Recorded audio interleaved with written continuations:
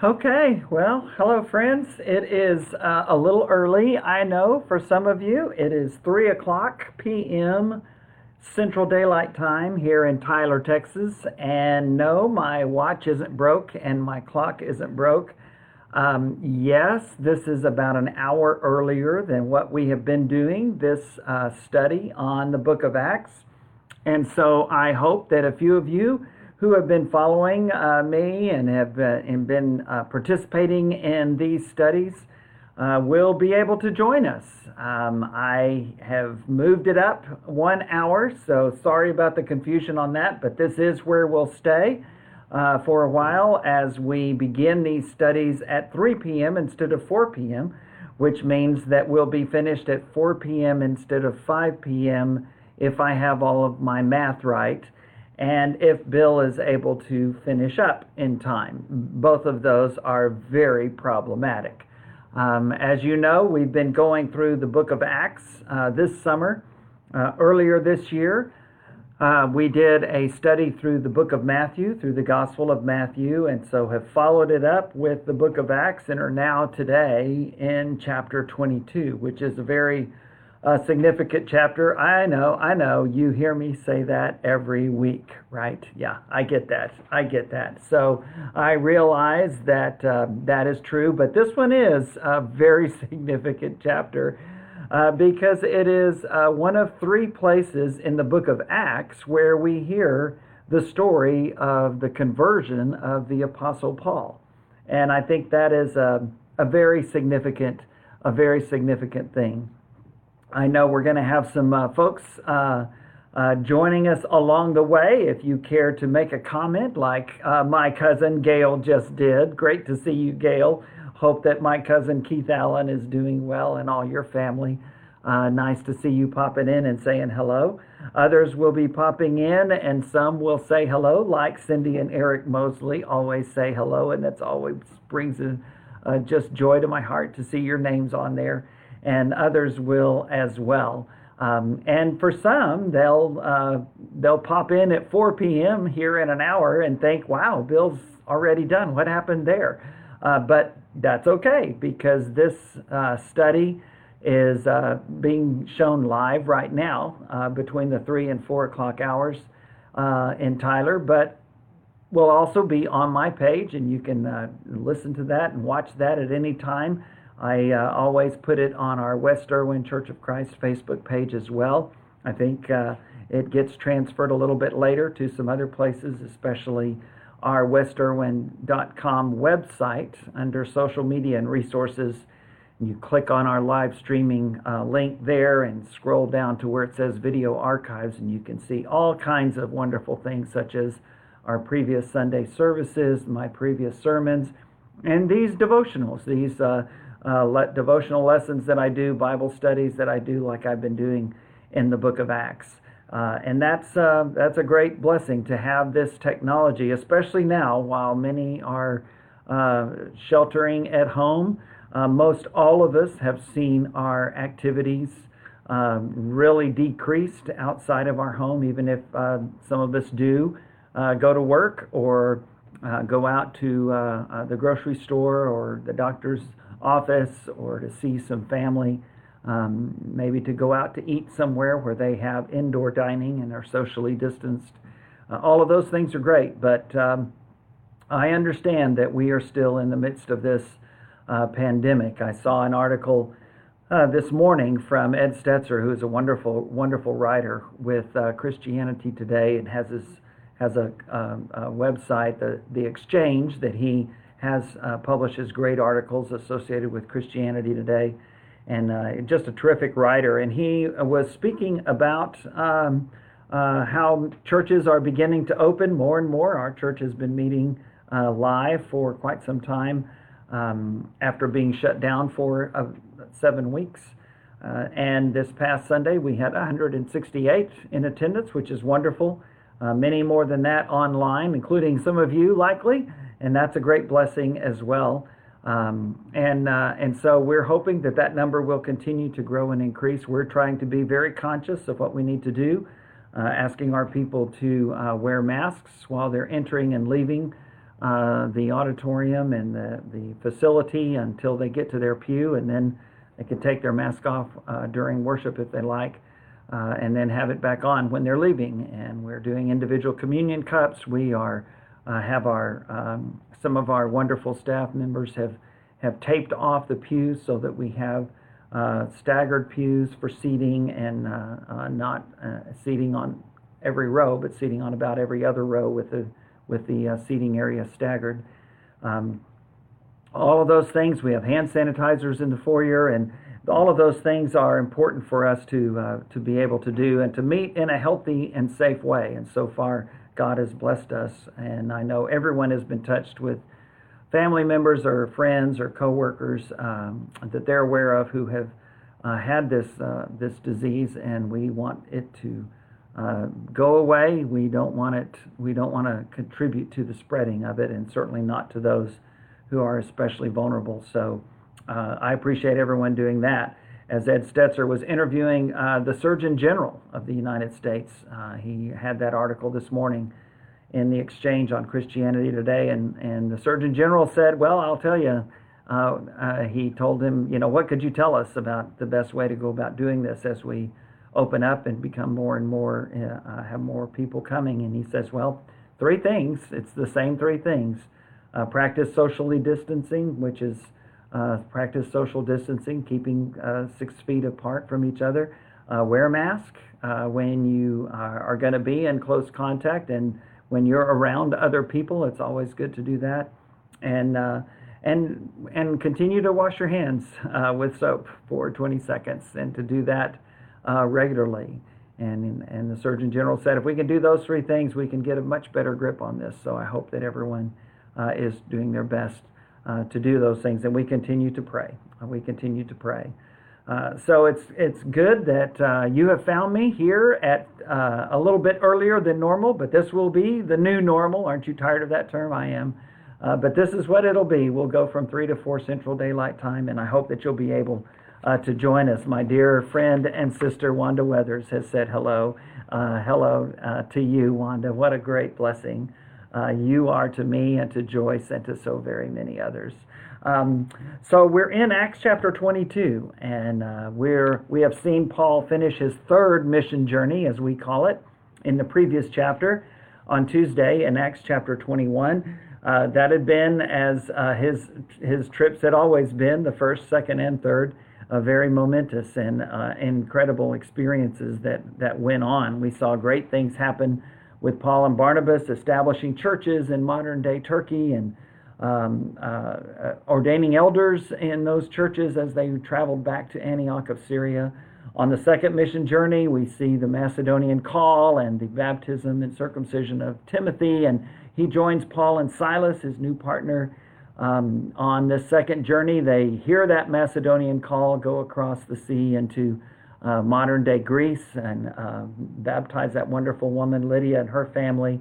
That incredible, faithful man, the Philippian jailer, as we call him, from Acts 16, and his family, and the church at Philippi has begun, and the church in Europe, according to Luke's record, has begun. And a great history of Paul with that church. We're studying through the book of Philippians, just started this past Sunday at 4 p.m. right here on my Facebook page, 4 p.m. Central Time, and a little bit shorter lessons than our Tuesday, Thursday Bible studies. That one is intended to go about 30 minutes so that you can be able to hit some other things at 5 p.m., including a couple of Zoom classes that our wonderful ministers here offer at 5 p.m. as well. And then is replayed on our website at 6 p.m. Sunday night. But that's a study of the book of Philippians. Paul leaves Philippi, goes to Thessalonica, gets run out of town, goes to Berea. The Thessalonian Jews hire their rent-a-mob gang, and they come and run him out of Berea as well, even though the people of Berea searched the scriptures every day to see if what Paul was saying was so. That great passage of scripture in Acts 17. And then he goes to the southern portion of modern-day Greece, the province of Achaia, just south of Macedonia, where the churches of Corinth and Athens are established. And great experiences that Paul has there, wonderful vision in Corinth in spite of all the sexual immorality that was there. And then in the midst of all of those altars to all of those gods that aren't gods at all, Paul begins right there with that altar to an unknown God, and declares to them the one true and living God in that incredible sermon in Athens in Acts chapter 17 on the Areopagus. What a great, great experience. And so a lot of great things that we've seen already in the second journey. In the third journey, we see Paul just really having a difficult time and spending quite a bit of time in Ephesus and having a lot of trouble. That huge riot and just his life almost taken away from him. But God continues to be with him, and God continues to provide for his salvation.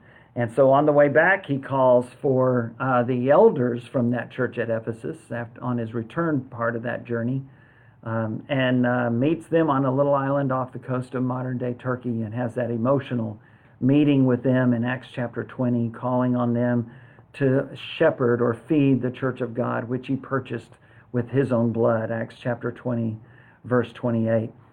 Continues to go on his way in chapter 21, gets to Caesarea, that important headquarters and administrative center for the Romans in the first century Roman Empire, on the eastern coast of the Mediterranean Sea, and then goes from there up to Jerusalem and meets with James and the apostles and elders, leaders of the church, and is promptly arrested. And so now we find him in Acts chapter 21 at the end of that great passage, having the opportunity to defend himself. And here's how Paul is going to do that. He's going to defend himself by telling not just the story, but telling his story. And I think as we read through this chapter in Acts chapter 22, I hope that you will be able to see that when you are asked about your faith and to defend why you are a Christian, then this is a great example of exactly what to do. It is to tell the story by telling your story.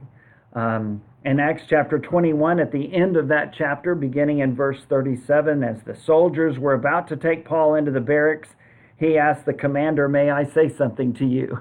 And the commander says, "So you speak Greek?" And actually, Paul spoke very fluent Greek. He was a very learned man, educated man, a leader in the Jews until he became a Christian, and then a leader in the church. And so he converses with the commander in Greek and asks him if he can address the people. He is a Jew from Tarsus, a very significant city. He is a Roman citizen. Later he'll use that to his advantage to appeal to the Emperor Caesar. But the commander gives him permission to speak. And so Paul begins his defense at the end of Acts chapter 21, and now not speaking in Greek, but speaking in the ancient Aramaic, part of the Old Testament, a small part, not much, mostly a language of the exile, and further on, most of the Old Testament written in Hebrew, some in Aramaic, and Paul is speaking to them now in the common knowledge, a common language of the Jews.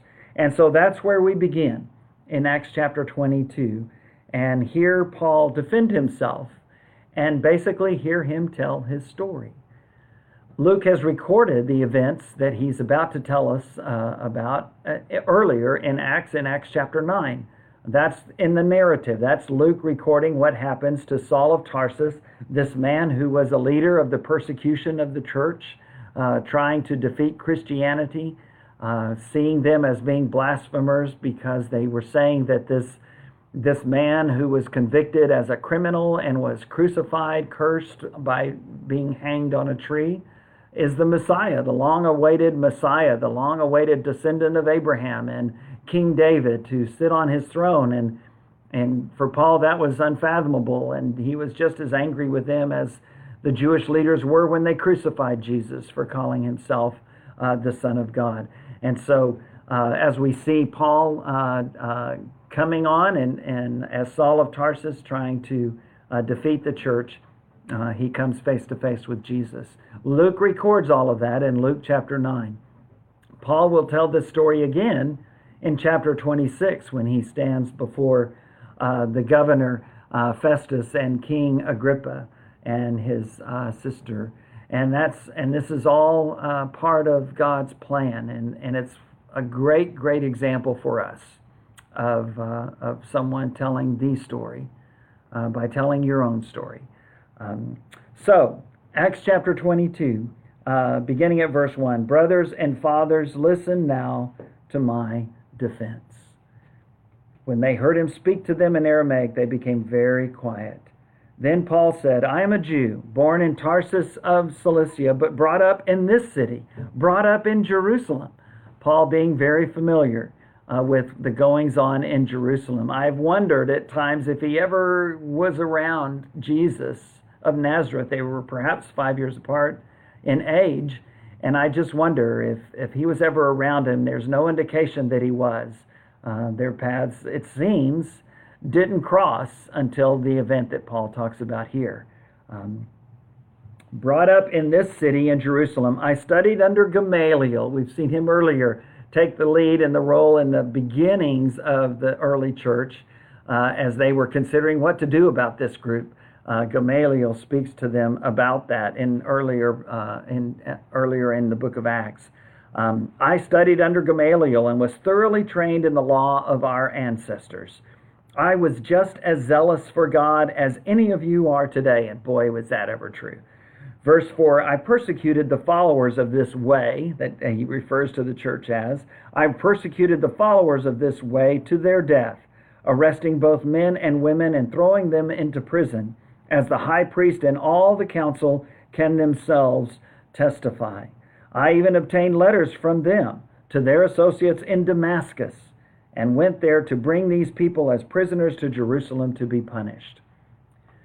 Remember, we first meet Paul as Saul of Tarsus in Acts chapter 6 and 7 and 8 when Stephen is chosen as one of those 7 men in Acts chapter 6. And then in Acts chapter 7, his great sermon is recorded and this great history of the Jewish people and the Jewish law and the Jewish nation in Acts chapter 7. And then he applies it. And as the old saying goes, he leaves preaching and goes to meddling. And he tells them, look, you are just like your ancestors. They put to death the prophets, and now you have put to death the Messiah. You have put to death the Christ, the anointed one, the one who was to come, the one that Moses said, God will raise up for you a prophet like me, the one who David looked to and said, you will not abandon my soul in Hades, the one who would be that descendant of Father Abraham and who would sit on the throne of King David forever. Now Stephen said, you have killed him. And Peter had said the same thing in Acts chapter 2, less than 2 months after all of those events had happened. Stephen says that and is put to death. He is stoned to death right then and there by that angry Jewish mob. And they laid their coats at the feet of a young man by the name of Saul of Tarsus. And Saul was there, Luke records, approving of what was going on. He gave his go-ahead that they should put this man to death. From then on, in Acts chapter 8, it is Saul of Tarsus who is the point man for the persecution, for those who were trying to do away with the way, this Christian teaching, this blasphemy, as Saul of Tarsus would have said, of naming this man crucified as a criminal by the Romans between 2 thieves, that they would say that he is the long-awaited Messiah. Saul couldn't handle it, and he did everything in his power to defeat them. And that's what he says here. I was there. I was persecuting people. I was there when they were beaten and jailed, and I was approving of those who were put to death. And he said, and then I got letters from the people right here, from this Jewish ruling council here in Jerusalem. And they'll testify to it. It's true. I got letters from them so that I could go to neighboring cities and try to find more of these Jews who had named themselves as followers of Jesus and calling him the Messiah and Lord. And I wanted to bring them back to Jerusalem so that they could be tried and punished as blasphemers according to our law. But then something happened. Verse 6, About noon, as I came near Damascus, suddenly a bright light from heaven flashed around me. I fell to the ground and heard a voice say to me, Saul, Saul, why do you persecute me? Verse 8, Who are you, Lord? I asked. I am Jesus of Nazareth, whom you are persecuting, he replied. Saul had no idea who this was, as we saw in Acts chapter 9. Jesus stops him on the road to Damascus before he ever gets to town. And there's a great light. He hears the voice of the Lord Jesus, but he has no idea who it was. Why? Because he thought he was in the right. He was doing this, and he would say later, very genuinely, very sincerely, zealously doing what he thought was right. But you see, passion and zeal are not enough. They're not enough because they can be misguided. And you can go the wrong direction. In fact, Paul says that very thing as he's talking about his Jewish brethren in that great passage of Romans 9 through 11. And he says, look, I'll tell you about my Jewish brothers. They have great zeal, but it's not according to knowledge. You can have zeal and be wrong. And that's what Saul of Tarsus was.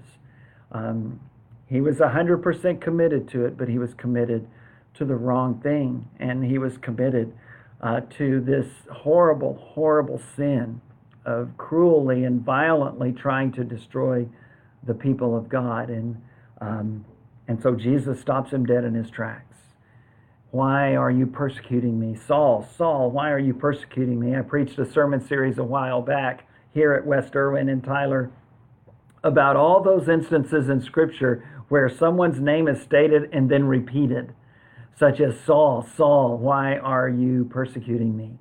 Abraham, when he is about to offer up his son Isaac as a sacrifice to God in Genesis 22.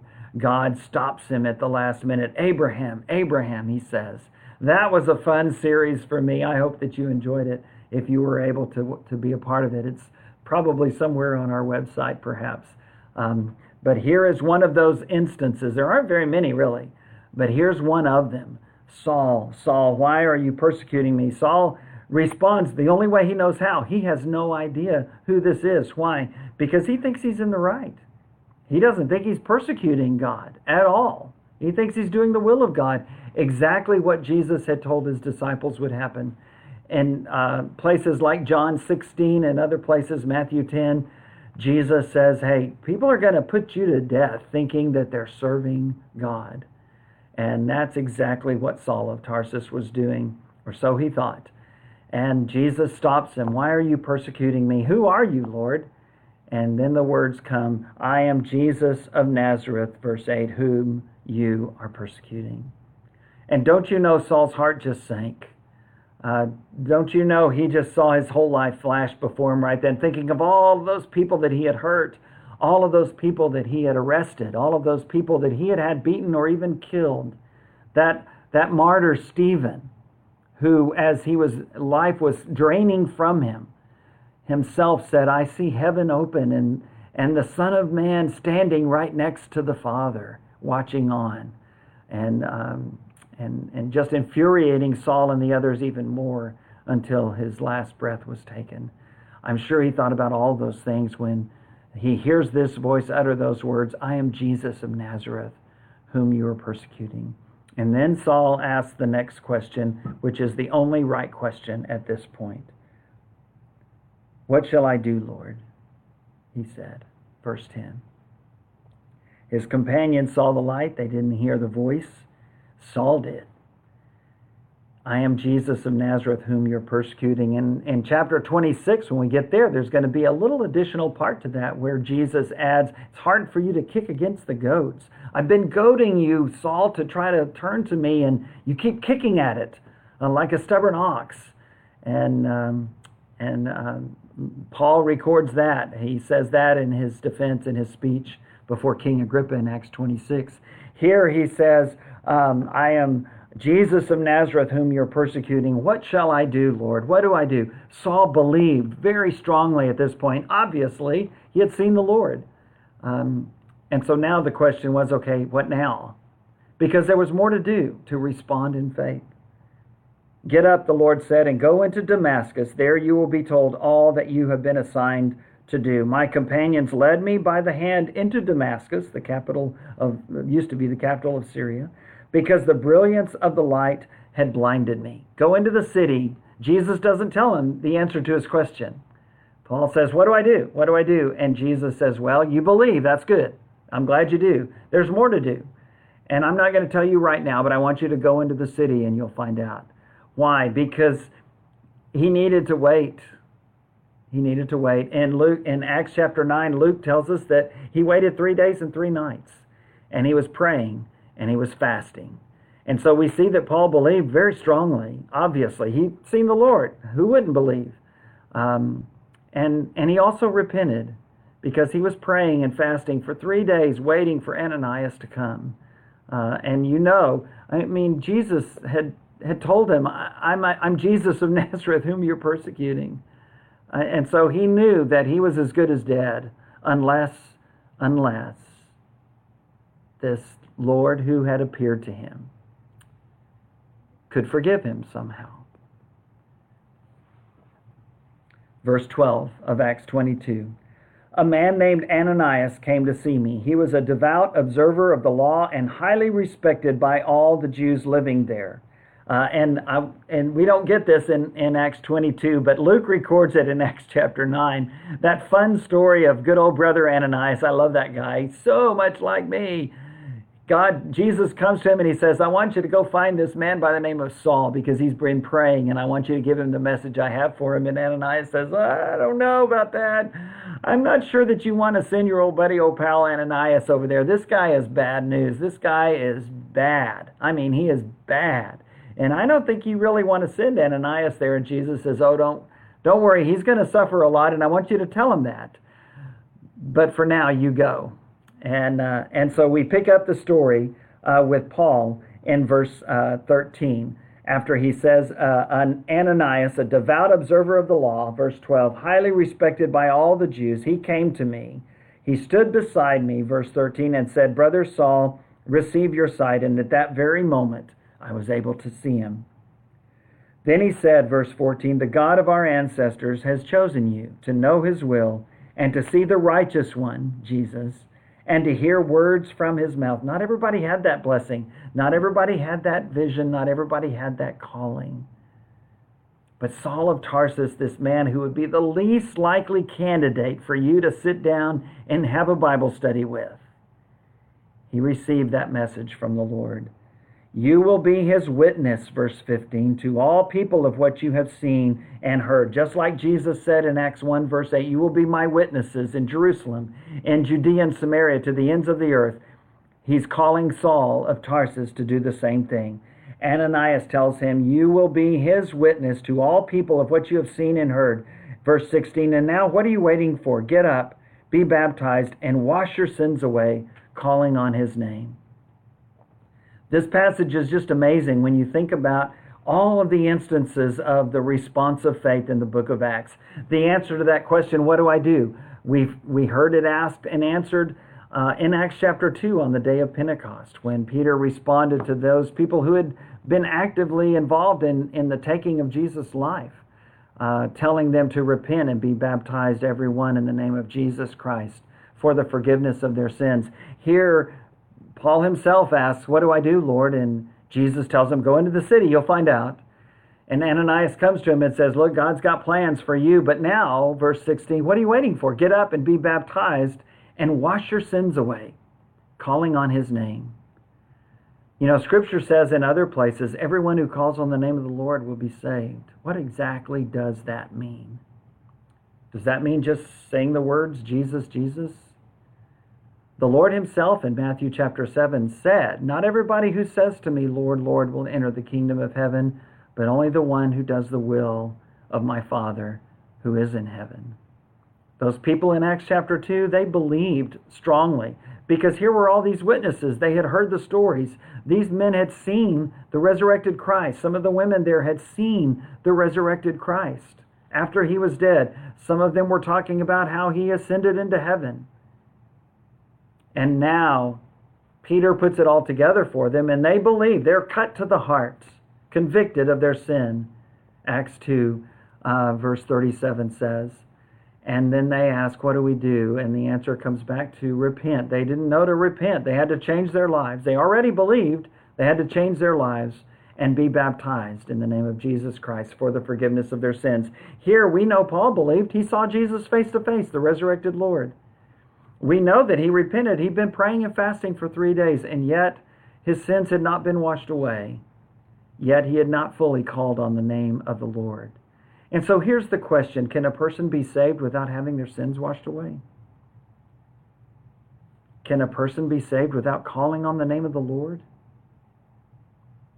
And yet when Ananias comes to Saul of Tarsus, this very faithful, zealous man who now was convicted of his own sin, convinced beyond a shadow of a doubt that Jesus was the Son of God, penitent, so sorrowful over all of his sins that he had been praying and fasting for 3 days. And yet Ananias comes to him with these words, what are you waiting for, Saul? Get up and be baptized and wash your sins away, calling on the name of the Lord. There's nothing sacred about baptism. There's nothing special and magic in the water or in that act. What makes it special is the fact that Jesus died on the cross and he was buried and he was raised from the dead on the third day. That's what makes that special. Peter in 1 Peter 3 says, look, without the death, burial, and resurrection of Jesus Christ, this is just like taking a bath. But baptism, Christian baptism, is not taking a bath. It is the quest, the desire, the pledge, the journey towards a good conscience before the Lord. Here Saul is told, get up and be baptized and wash away your sins, calling on his name. And so then Paul continues in verse 17. When I returned to Jerusalem and was praying at the temple, I fell into a trance and saw the Lord speaking to me. Quick, he said, leave Jerusalem immediately, because the people here will not accept your testimony about me. Verse 19, Lord, I replied, these people know that I went from one synagogue to another to imprison and beat those who believe in you. And when the blood of your martyr Stephen was shed, I stood there giving my approval and guarding the clothes of those who were killing him. Then the Lord said to me, go, I will send you far away to the Gentiles. That's the message that Ananias had told them as well in chapter 9. You're going to be my witness to Jew and Gentile, to the king and the pauper. You're going to tell the story everywhere, Saul. And neither Saul of Tarsus nor Ananias the Christian, the evangelist who converted Saul, obviously Jesus had a strong hand in that, Ananias who baptized him, they didn't have any idea what was ahead for the Apostle Paul, but now he knows. He's been through 3 mission journeys. He's seen his life almost taken on many occasions. He's been beaten and flogged and put in jail and is now threatened again by his own countrymen, by the Jews right here in Jerusalem. And when he's telling his story and the Lord tells him, look, I want you to leave. I want you to get out of here because people are going to try to kill you. It's like Saul is saying, well, Lord, where am I going to go? They know about me everywhere. And Jesus says, it's okay. I'll go with you. I'll go with you. And you're going to tell the story. And that's what Paul has done here. He has told the story. He has defended his faith, but he's told his story in order that people might hear the story. Well, what's the response? Well, let's read about that. Then I'd like to share with you about my story. Verse 22, the crowd listened to Paul until he said this. When he started talking about, let's reach out to the Gentiles, that's when he lost him. This wasn't Athens. This was Jerusalem.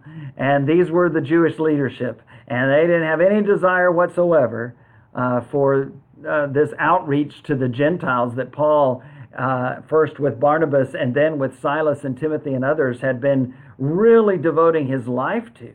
Going to the synagogue until they rejected him, and then going to the Gentiles, the non-Jews. But that's exactly what Jesus had said was going to happen. Even before Cornelius was baptized in Acts 10, when Saul of Tarsus was converted in Acts 9, Jesus was already planning what he would do with this man who would become the Apostle Paul.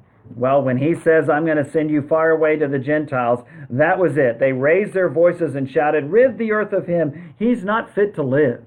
And this mob becomes very similar to the mob that stoned Stephen to death and that crucified Christ.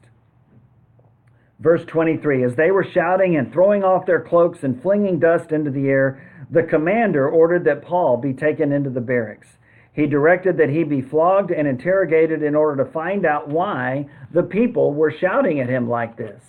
As they stretched him out to flog him, Paul said to the centurion standing there, is it legal for you to flog a Roman citizen who hasn't even been found guilty?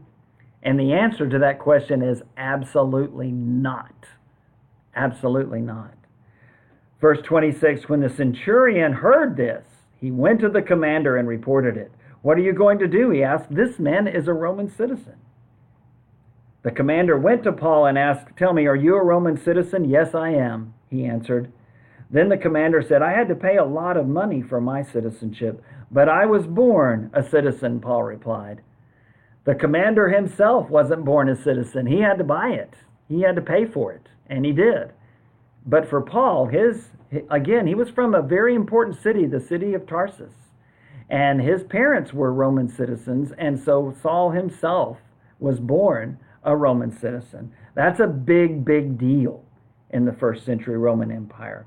Verse 29, those who were about to interrogate him withdrew immediately. The commander himself was alarmed when he realized that he had put Paul, a Roman citizen, in chains. He was in trouble, and he knew it. He was about to flog this guy. He was about to get himself into very deep trouble. And thankfully, Paul spoke up and saved himself, but also saved these Roman authorities. Verse 30, the commander wanted to find out exactly why Paul was being accused by the Jews. So the next day, he released him and ordered the chief priests and all the members of the Sanhedrin to assemble. Then he brought Paul and had him stand before them. And that will be chapter 23 next week, where we take it up and where Paul is asked to defend himself once again and uses a little bit of ingenuity to try to turn everybody against themselves in the crowd and at least get some people on his side. But that's for next Tuesday. Let's not get away from Acts 22 just yet. Again, Acts chapter 9 is where Luke records the conversion of Saul of Tarsus. Acts 26 and this chapter, Acts 22, Luke records Paul himself telling his own story. Paul would tell his story again at other places, such as in Philippians chapter 3, when he talks about his history and his heritage and how he gave all of those things up because he wanted to know Christ and the power of his resurrection. That was more important to him than anything else. He says in Philippians 3. In 1 Timothy 1, he calls himself the worst of sinners, the chief of sinners, as he talks about how much he persecuted the church. But then he also says, and yet Jesus was merciful to me. God had mercy upon me.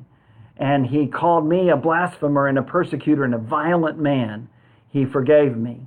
And by doing so, Paul says in 1 Timothy 1, if he can forgive the worst of sinners, he can forgive anyone. He can forgive you. Why does Saul do that? Why does Paul do that? Well, he does that to tell his story. But why does he tell his story? He tells his story to tell the story. You have a story. I have a story. It's stories that need to be told. These are stories that need to be told. I remember in fifth grade, who does this? But I remember when I was in fifth grade, which would have made me, about 11 years old or so, really wanting to follow God, really wanting to follow the Lord Jesus Christ. It was 1968. It was San Antonio, Texas. The whole country seemed to be on fire, a lot like what it is right now in some places. And I really wanted to turn to the Lord. And so I read a book called The Cross and the Switchblade about Nicky Cruz and David Wilkinson and the ministry to the inner city of the 60s and the difference that Jesus was making with people of faith. And I wrote off to Billy Graham Ministries. He sent me, they sent me cards. They sent me a a Good News for Modern Man, a paperback version of the Bible. Later, the NIV, the Great News for Modern Man, the initial NIV New Testaments. And I read those things. And I memorized scriptures such as Philippians 4:13, I can do all things through Christ who strengthens me. John 3:16, 1 John 1:7, if we walk in the light as he is in the light, we have fellowship with one another, and the blood of Jesus Christ, his son, cleanses us from all our sins. 1 Corinthians 10:13, there's no temptation overtaking you, but such as is common to humanity. But God is faithful, and he will not give you more than what you are able to bear, but will, with the temptation, offer up a way of escape, a way out, so that you can stand up underneath it. I remember those verses. Other verses such as 1 John chapter 1, verses 5 through 10, that talk about how if we confess our sins, he is faithful and just and righteous and will forgive us our sins and cleanse us from all unrighteousness. 1 John 1, verse 9, but if we say we haven't sinned, then we're lying, and we're calling God a liar, because he says we are. All of those verses were a part of my story. In 5th grade, 11 years old, started going to the Protestant chapel. My dad, a career Air Force man, he wasn't that much interested in church. My mother had a Church of Christ background, but she hadn't been going to church, and had married my dad, and I had my brother from a previous marriage, and he was 9 years older than I am, and just turned 72, by the way. And happy birthday, Wayne. But his father passed away. He died in a boating accident. And then a couple of years later, our mom married my dad, had my sister, and then me 3 years later in 1957. And so we hadn't been going to church, but we were going to a Protestant chapel some. So I dove in with both feet. I mean, I was excited. I went to retreats. I was a member of the Protestant Youth of the Chapel, the PYOC. I went to Vacation Bible School on those big blue Air Force buses back in the 60s and early 70s, and had the cookies and the red Kool-Aid. I mean, I did it all. But then I had some friends of mine when I was in 9th grade, now a freshman in high school. This would be in 1972, 71, 72. I noticed that some of my friends at the chapel, when we had communion, which wasn't very often, they would take it, and I never did. My mom said no, and I asked her about it, and she said, well, you need to be baptized if you're going to do that. Those good old Church of Christ roots kicked in. She from East Texas, Southeast Texas, in the Jasper area, her siblings, her sisters, and her brother, I believe, were baptized by John Stevens, who before World War II had been in Jasper in ministry. And then when Pearl Harbor was attacked, like so many other brave Americans of that generation, went into the service to defend our liberty and the liberty and freedom of others. And what a great sacrifice that was. She and her siblings were baptized, and so now she begins to say, well, you need to be baptized first. Well, I've been swimming all my life. I dive off the high diving board at the pool on base. I'm fine with that. I said, okay, that's fine. And she says, well, let's get some teaching. So we end up at the Lackland Terrace Church of Christ on a Sunday afternoon in March 1972, and with the wonderful, amazing, incredible Ronnie Clayton, who meets us there in the afternoon so that he can show us a couple of film strips, talk to us about Jesus, about the Bible, about God's Word, about the response of faith. And that evening, in March of 1972, at that Sunday night church service, I was baptized, my sister Alice was baptized, my father was baptized, and my mother was restored. And that night after church, after we were baptized, a lot of the youth group came up to us, my sister a senior, me a freshman in high school. They said, hey, we're having a devotional tonight at the home of one of our elders, Mac Bartee. Russ Bartee was a senior that year in high school. And they said, you want to come? And we said, sure. So we did. And later they said, hey, we're going on a mission trip to Weslaco, Texas, and we'll be doing some work in Mexico as well. Y'all want to come? We said, sure. And it's been that way ever since. And what a great blessing it has been. What a wonderful thing it has been. And that was the only time that I can ever remember my dad not drinking alcohol for an extended period of time. Unfortunately, he went back to it in less than a year later, in February of 1973. My parents were divorced. And then about a year and a half later, in September of 1974, during my senior year of high school, my mother died suddenly, unexpectedly, of a massive heart attack. My dad couldn't take me. I wouldn't have wanted to go to him at that time anyway. I didn't want to leave San Antonio. I was a senior in high school. I loved it. I loved band. I loved everything. These were my friends I'd had since I was in 7th grade, some longer than that, at Royal Gate Elementary in San Antonio. And so I stayed with 3 different families over the next several months until I went to Oklahoma Christian College in the fall of 1975 with Ronnie and his family. Ronnie and Karen Clayton and their 3 boys. They still blame me for Greg picking up drums while I was there. Sorry. A wonderful deacon and his family, Ron Toothman, Ron and Martha. They were the parents of my best friend, Gary Toothman, who is still a Facebook friend and was a wonderful friend to me during that time. There with me on the night my mother died, celebrating his 18th birthday. And then a single man, Gary Burford, a wonderful member of the church in San Antonio, very faithful man, 30-year-old bachelor, later married, had some boys, and opened up his apartment, his home to me. This boy, he was the one that took me to buy a nice black sport coat and a nice black pair of dress pants and shoes and a white pinstripe shirt and a black tie to wear to my mother's funeral services in 1974. That's the kind of people that I was around at the Lackland Terrace Church of Christ. And what a blessing it was. A month after she passed away, I met, actually I'd known, but I started dating this beautiful, really cute twirler from South San that I'd known since 7th grade, Joyce Long, and that one stuck. And we studied together with Ronnie. She was later baptized, and then we went to Oklahoma Christian together. Married 2 years later. Have had 2 amazing, incredible daughters who have now married incredible, wonderful, amazing men, and have given us 4 amazingly beautiful, super smart, incredibly gifted grandchildren. That's Bill's story. Didn't take very long, did it? It comes out really easy when you tell your own story. And that's what you need to be able to do. Have you done that? Have you told your story? Have you told your story to your children? Have you told your story to your friends, your grandchildren, others that need to hear it? Granted, we need to know where to find the story of the conversion of the Apostle Paul in Acts 9 and Acts 22, or those Samaritans in Acts 8, or those on Pentecost in Acts 2. Yeah, you need to find that.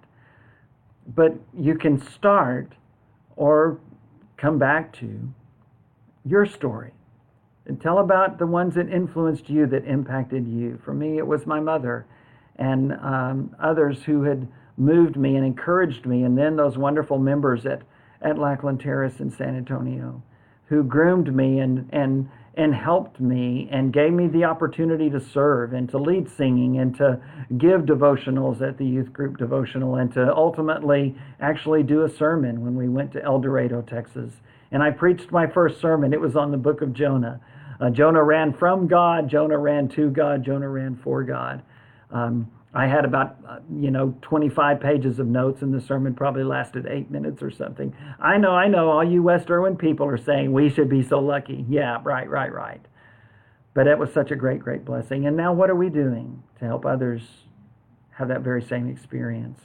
What are you doing to help others that you're close to, that you have the opportunity to be around? What are you doing to help them know your story? You say, Bill, I don't know that I could ever tell my story. Sure you can. Sure you can. Here's how. Three points. All you need. Number 1, what was your life like before Jesus? Before you began to believe in him, before you became a Christian? Number 2, how did you become a Christian? Who were the people that especially influenced you? What was it that made you want to turn to Christ? Tell them about your baptism. Tell them about, just like I did that Sunday night after Bible studies and the fundamentals of the faith film strips. being baptized that night in March of 1972. You have a story like that. Maybe it's in a church baptistry on a Sunday morning. Maybe it's in a river at a retreat. Maybe it's in a pool at camp. Whatever it might be, you have a story. You can tell them about that conversion experience, about when you realized that you were a sinner and when you realized that Jesus didn't just die for everybody, he died for you. And realized that what he called on you to do as part of the response of faith was to believe in him, trust him, and to repent, to change your life, to quit living for yourself, and to start living for Jesus. You won't do it flawlessly. You'll still have sins. You'll still have places where you fail. But that's your purpose now. You've changed from living for yourself to living for God. Confessing that faith so that other people will know it, and then being baptized in the name of Jesus Christ for the forgiveness of your sins. You can tell that story, and then you can say, well, here's what's happened to me since then. Here's how Jesus changed my life. And as you do that, you can smile and you can tell them and look deep in their eyes, and with a very genuine, sincere heart, you can tell them, and I want this for you. I want you to have your life changed. I want you to know this Jesus. Paul says he's the worst of sinners. I beg to differ. I think I've got that job. But you know what? Jesus loved me, and he forgave me because I turned to him in faith. And I came up out of that water, just as Romans 6 says, I died to sin. I was buried with Christ through baptism into death, and I was raised to live a new life. And I've been living that life ever since. Perfectly? Far from it. Sinlessly? No way. Faithfully? Continuing to hold on to him, continuing to trust him? Absolutely. That's the story that Paul told in Acts 22. That's the story that I have, and so many others, and that's the story that you can tell as well. Just as easily as I did, just as easily as Paul did, you can tell your story, and I hope you will. Find someone that you can tell that story to. Maybe it's your kids. Maybe it's your grandkids. Maybe it's a friend from work who's going through a hard time. Maybe it's a friend from church that just needs some encouragement. And you might say, Bill, how do I get that conversation started? It is really, really hard. I mean, you have to be very creative. You have to come up with something like, oh, I don't know. Did I ever tell you how I became a Christian? That's all you have to do. That's all you have to do. People used to say you need to have an elevator talk, a little short speech about what's important to you that you can tell someone that you have the opportunity while you're on the elevator for a few floors with them. And granted, maybe you do need a short version of your story, but you need the Acts 22 version too. You need to be able to tell them just like Paul did, just like I did. Here's where I was living, and then Jesus came into my life. And here's how I responded in faith to him. And you can respond the same way, because here's how he has been with me every step of the way ever since. And that's what I want for you. I hope and pray that this will help you think about that wonderful moment when you became a Christian, when you gave your life to Jesus Christ and obeyed that wonderful message of dying to sin, being buried with Christ through baptism into death, and being raised to live a new life. I pray that you will be ready and willing to share that story. May God bless us all towards that.